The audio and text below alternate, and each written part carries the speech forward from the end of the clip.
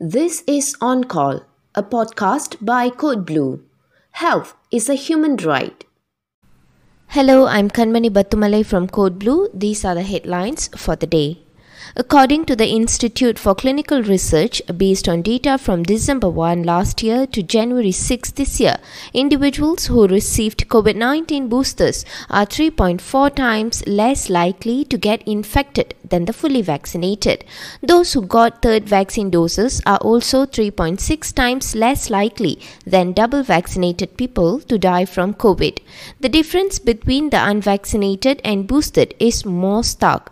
Unvaccinated people are 9 times more likely than the boosted to get infected and 62 times more likely to die from COVID.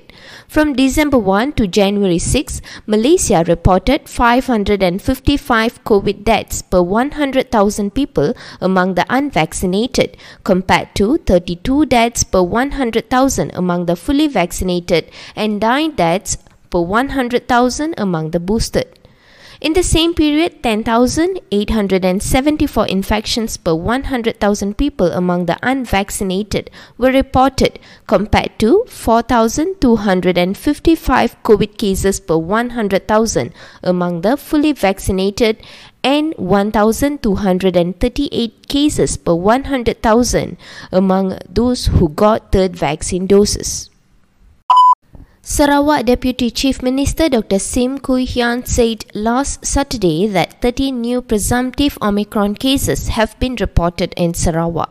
These are in addition to the 7 locally transmitted Omicron cases in Sarawak that were announced by Health Minister Khairi Jamaluddin last January 6. Dr. Sim says the 13 new presumptive Omicron cases were detected in hours via PCR tests.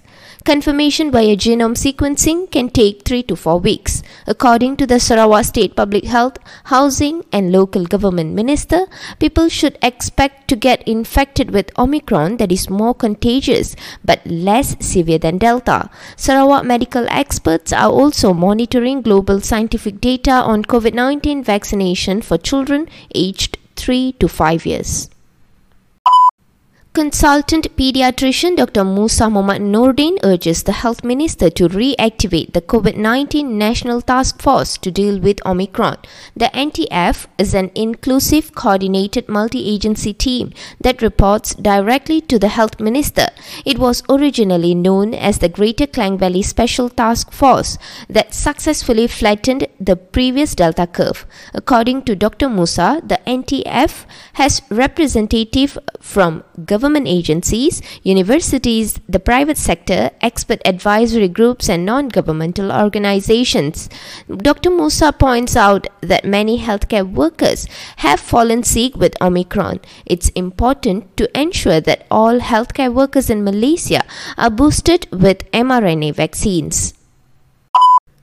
COVID-19 booster vaccination programs can be held in workplaces for employees. Protect Health Corporation encourages companies to request private medical practitioners registered with Protect Health to arrange booster shots for their workers in the workplace or factories. This new PPV outreach program replaces PPV industry and outreach programs by healthcare NGOs in rural areas. Employers do not need to pay Protect Health and simply need to provide the venue and non-clinical infrastructure for booster vaccination. Employers are also prohibited from charging any fee to employees for the booster jabs. The government bears the cost of the vaccine, whereas Protect Health pays private medical practitioners and healthcare NGOs for vaccine administration. Public health experts say that the collaboration between the public and private healthcare sectors during the COVID-19 pandemic shows that health reforms are not possible. Such breakthroughs, they say, would not have been possible without the pandemic. Independent public policy and healthcare analyst Chua Hong Tek cites Protect Health's role in managing private medical practitioners to administer about half of COVID vaccines under the public rollout. Malaysian Medical Association General Secretary Dr. R. Arasu says the Ministry of Health can further outsource services to private general practitioner clinics. He says many GP clinics are well equipped with facilities for blood tests, X-ray services, non-communicable disease management and medical screenings that can be utilized to reduce the burden on public healthcare facilities and ensure continuity of care.